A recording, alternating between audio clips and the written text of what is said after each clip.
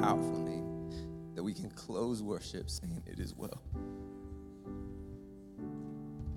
Because of who you are, we can say it is well. God, we thank you for that. God, you said in the Beatitudes that blessed are those who mourn. We don't know the mathematics behind that sometimes. God, the kingdom mathematics behind that equation, but you said, blessed are those who mourn, God. So I pray that you bless us here tonight. God, let your spirit be here ministering and blessing each heart, bringing hope where hope needs to be, peace where peace needs to be, faith where there's maybe doubt, frustration, or bitterness, Lord God. But we just pray your Holy Spirit would be here, ministering to every heart. God, we know that Denise is in paradise. It's here, God, where we truly need your ministry, Lord God. So we just ask that your spirit would be here tonight. In Jesus' name, everybody said, amen. Come on, you guys can be seated. Thank you for that. And welcome to City Life. There's been multiple people that have posted about Denise tonight, and multiple people have said Denise was the first person that greeted them. Denise was the warmest face in the room. So welcome to City Life. We talk all the time here at City Life about community and that hoping you feel at home the moment you step into the church. We talk about getting rooted into the family of faith, and hopefully if you've been coming here for any amount of time, that's been the reality for you, is God knits us together. Some of us have been a part of planning this campus. This campus was planted about 2 years ago. But then there were others that came as a part of that plant team that have been a part of City Life Newport News for the better part of a decade or more for some people.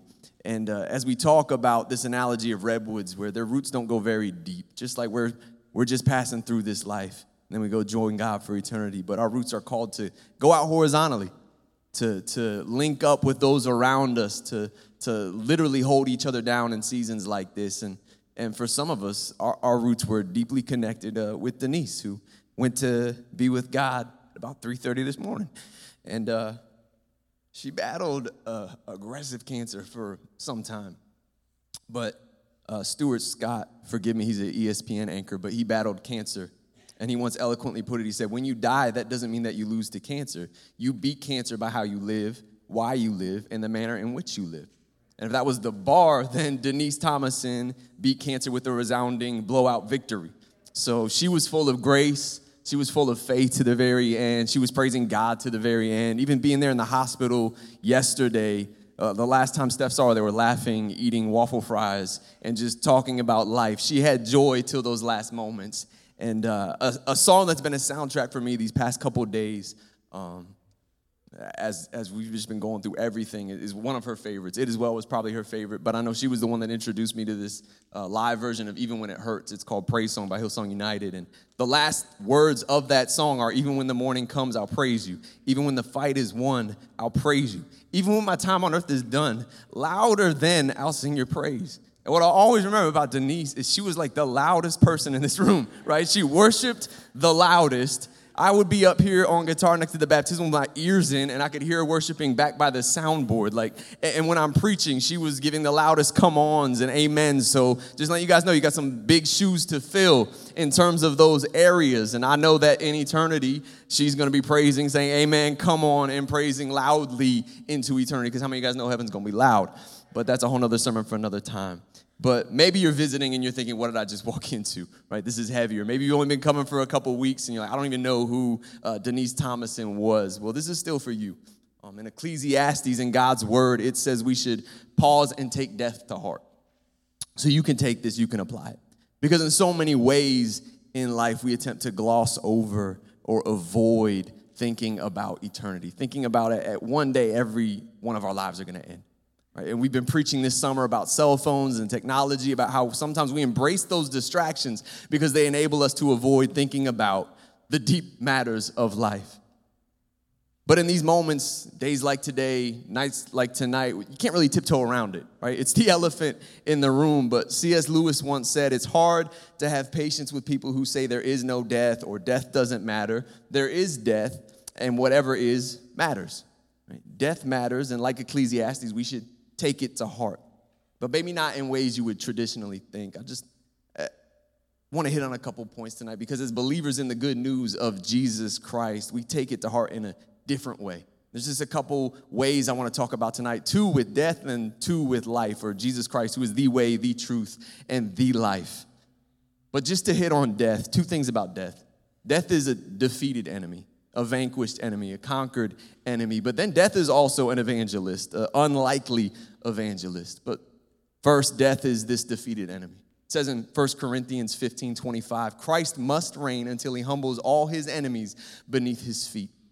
And the last enemy to be destroyed is death. Then it says in verse 55, this scripture will be fulfilled. Death is swallowed up in victory. O death, where is your victory? O death, where is your sting?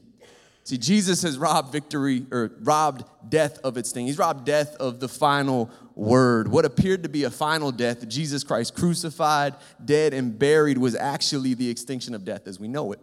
Death isn't the exit to extinction, it's the entrance to eternity.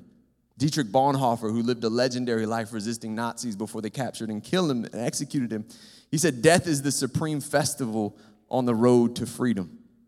You know, Paul says elsewhere in 1 Corinthians 15, he says in verse 19, if our hope in Christ is only for this life, we are more to be pitied than anyone in the world. You know, we can't afford to put off thoughts of eternity because that's where hope is found. And Denise believed it. We as a church believe this, that in Psalm 27, verse 13, it says, I would have given up hope if I didn't think I would see the goodness of God in the land of the living. And just realizing that eternal life, as the Bible talks about it, it affects our today. It affects our now, that God wants to invade your present reality. And if God hasn't, then you've got an eternal problem. And that's how death can be this unlikely evangelist. One commentator on the book of Ecclesiastes, he said that death is the great mentor for diligence, sobriety, love, generosity, reverence, and humility. Death forces the most profound questions to be asked, but mercilessly mocks those who sleep through its lessons. You know, good grief is something more than just something Charlie Brown used to say a lot. It's a reality that when grief, you can experience grief and it doesn't darken your heart, but it guides you towards wisdom. Psalm 90 verse 12 says, teach us to realize the brevity of life that we may grow in wisdom. There's wisdom to be found in moments like this, in days like today, in weeks like this week, pausing to reflect on the brevity of life. It causes us to pause and think about eternity.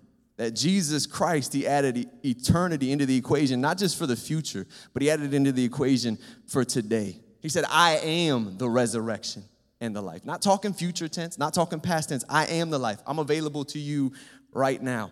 And when so much of the world inebriates us with distractions, it's moments like this that sober us up again. And, you know, to sum up these thoughts on death, I'll just share a story I've shared here before. But Fred and I, we went to a lunch at Mango in Hampton probably a little over a year ago. And there was a waitress there who had just moved from Dallas, and she lived in Virginia Beach. She had been working there, driving on 64 every day to get to work, driving through the tunnel. And what she didn't realize driving through that tunnel is that it went underwater. Somehow, some way, she didn't recognize that it was going underwater. We didn't mock her. We just opened her eyes to the fact every day you are driving under the ocean. And it blew her mind. But you know what? The next day, I put money on it. She probably wasn't one of those people that came to the tunnel, and you know, those people that realized, oh, I'm about to go underwater, and they slammed their brakes on. Right? Nobody likes those people. That probably wasn't her. Why? Because she knew for certain that there was light on the other side of that tunnel. That tunnel wasn't going to nowhere. And in the same way, we know that there's life at the other end of the tunnel because Jesus died, rose, and he's in heaven, right? Denise lived with that confidence. And even when she went through the tunnel, even when she went through the valley of the shadow of death, she kept faith.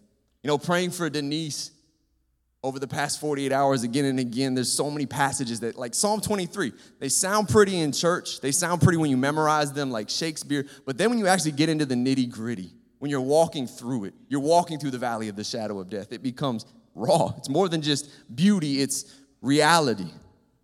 And there's two things that Psalm 23 teaches us about the life, Jesus Christ, the way, the truth, the life. And the first is David opens saying, hey, the Lord is a shepherd. And when David wrote that, he was going through hell, one of the toughest times of his life. He was being persecuted, abused by his enemies, no doubt feeling engulfed and surrounded by crisis. The preceding Psalms, verses about suffering, are so potent that they're considered prophetic to the suffering of Jesus Christ. Yet he starts Psalm 23 with the words, the Lord is my shepherd. And up to this point, this is the most intimate metaphor he uses in the book of Psalms. He's called him king, deliverer, rock, shield, but here he speaks of God being his shepherd. Shepherds live with their flock. They never leave them. They never forsake them. It's this thought that gave David comfort in his time of crisis, and I pray it gives us comfort in our time tonight. That God, he's loving, he's almighty. We know his character, we know his sovereignty, and he's our shepherd. And at the height of this analogy, he talks about God leading us through the valley of the shadow of death. And that's not just a pretty word picture that only applies to David in his time. It's powerful because we read the gospel and we realize that Christ came to die so that death would be a defeated enemy. Truly, just the shadow of death. You read the gospels and Jesus says in John 10, I'm the shepherd that lays his life down for the sheep. He says in John 14 that he goes to prepare a place for us. That's the second identity we see in Psalm 23. He's our shepherd, but he's also a host.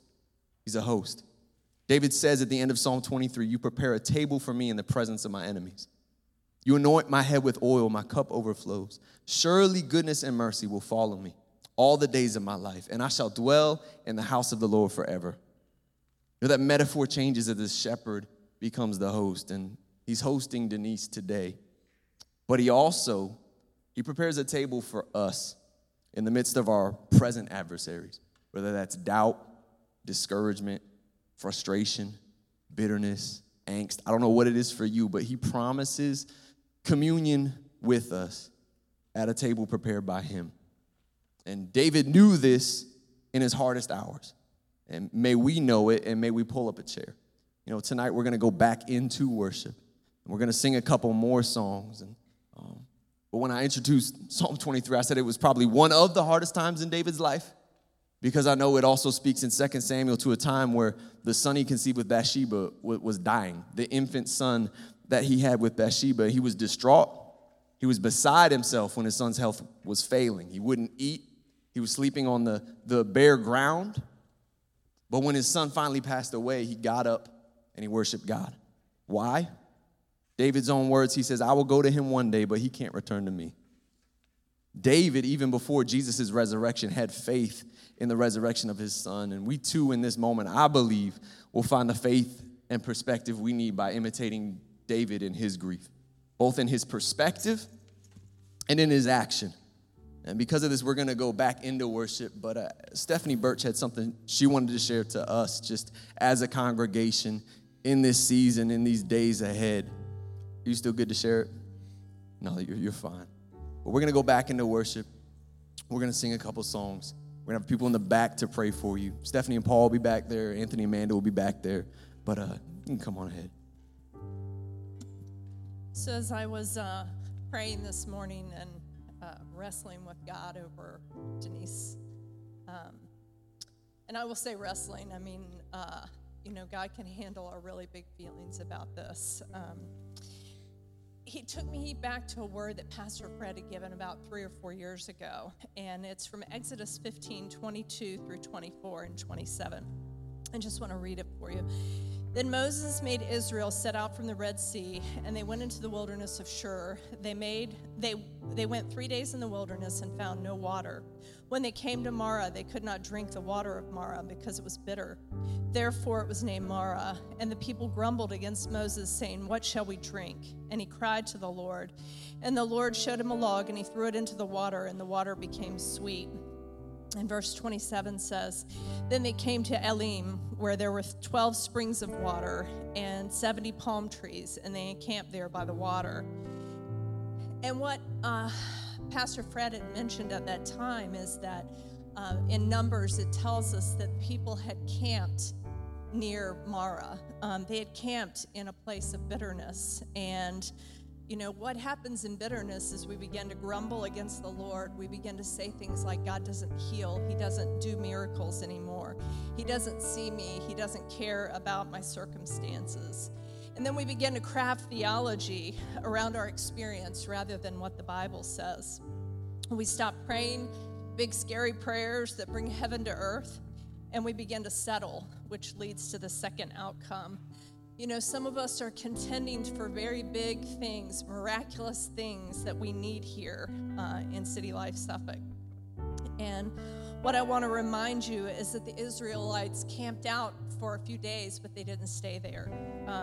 And up ahead, they found abundance. They found more than enough. So don't allow a season of bitterness, bitter waters, to stop your journey of believing God for bigger and better, more than you can ask or imagine. Don't settle for a single spring of bitter water that God can make sweet when up ahead there's greater abundance of provision just ahead. Our churches are full of people who've removed the miraculous supernatural moves of God from their expectation. And I would just say that they are content to settle rather than be disappointed. And I will say I'm grievously disappointed today. But the enemy hasn't changed my belief in his goodness or in his power or trust in his provision. And he took me to 2 Corinthians 4:7. It says, "But we have this treasure in jars of clay to show that the surpassing power belongs to God and not to us. We are afflicted in every way, but not crushed, perplexed, but not driven to despair, persecuted, but not forsaken, struck down, but not destroyed, always carrying in the body the death of Jesus, so that the life of Jesus may be manifested in our bodies. For we who live are always being given over to death for Jesus' sake, so that the life of Jesus also may be manifested in our mortal flesh." In every manner of death that the enemy wants to bring, it is in our redeemed nature to bring the life of Jesus to it. The enemy doesn't get to have a say in what we do with our pain and our heartache and our loss. You and I get to choose whether we camp at bitterness today or move into his provision. So let's invite the life of Jesus to be manifest in us. By all means, cry out, complain, wrestle with God, but don't camp where bitterness is. And if I could just pray for just a minute into that. Father God, I am thankful for your word. I am thankful for your power that even when we didn't see the outcome that we wanted in Denise's life, Lord, that we're not going to camp out in a place of bitterness. We will not let the enemy use this to diminish our expectation of your power and your glory in our lives in this church. We thank you, Lord, and we bless you in Jesus' name. Amen. Come on, if you could stand, we're going to go back into worship. But it says in Matthew 5:4, Jesus, you said, "Blessed are those who mourn, for they will be comforted." God, and I just pray again for that comfort to be here tonight. It says in 2 Corinthians 1 that those who share in your suffering will also share in your comfort, God. God, I just pray that your spirit will be here tonight, ministering to every heart. Again, if you need prayer, I'll be up here, but we got 2 couples back there that can pray for you. We're going to sing a couple songs. We're going to close out in worship, just as Denise loved to worship. So we're going to do it in honor of her, but we're going to praise Jesus Christ because it's, again, his name. Because of him that we can say it as well. It's because of him that we can stand and worship the same day Denise passed away and have full faith, full expectancy for good things, because he's a good, good father and he's perfect in all of his ways. Let's worship him tonight.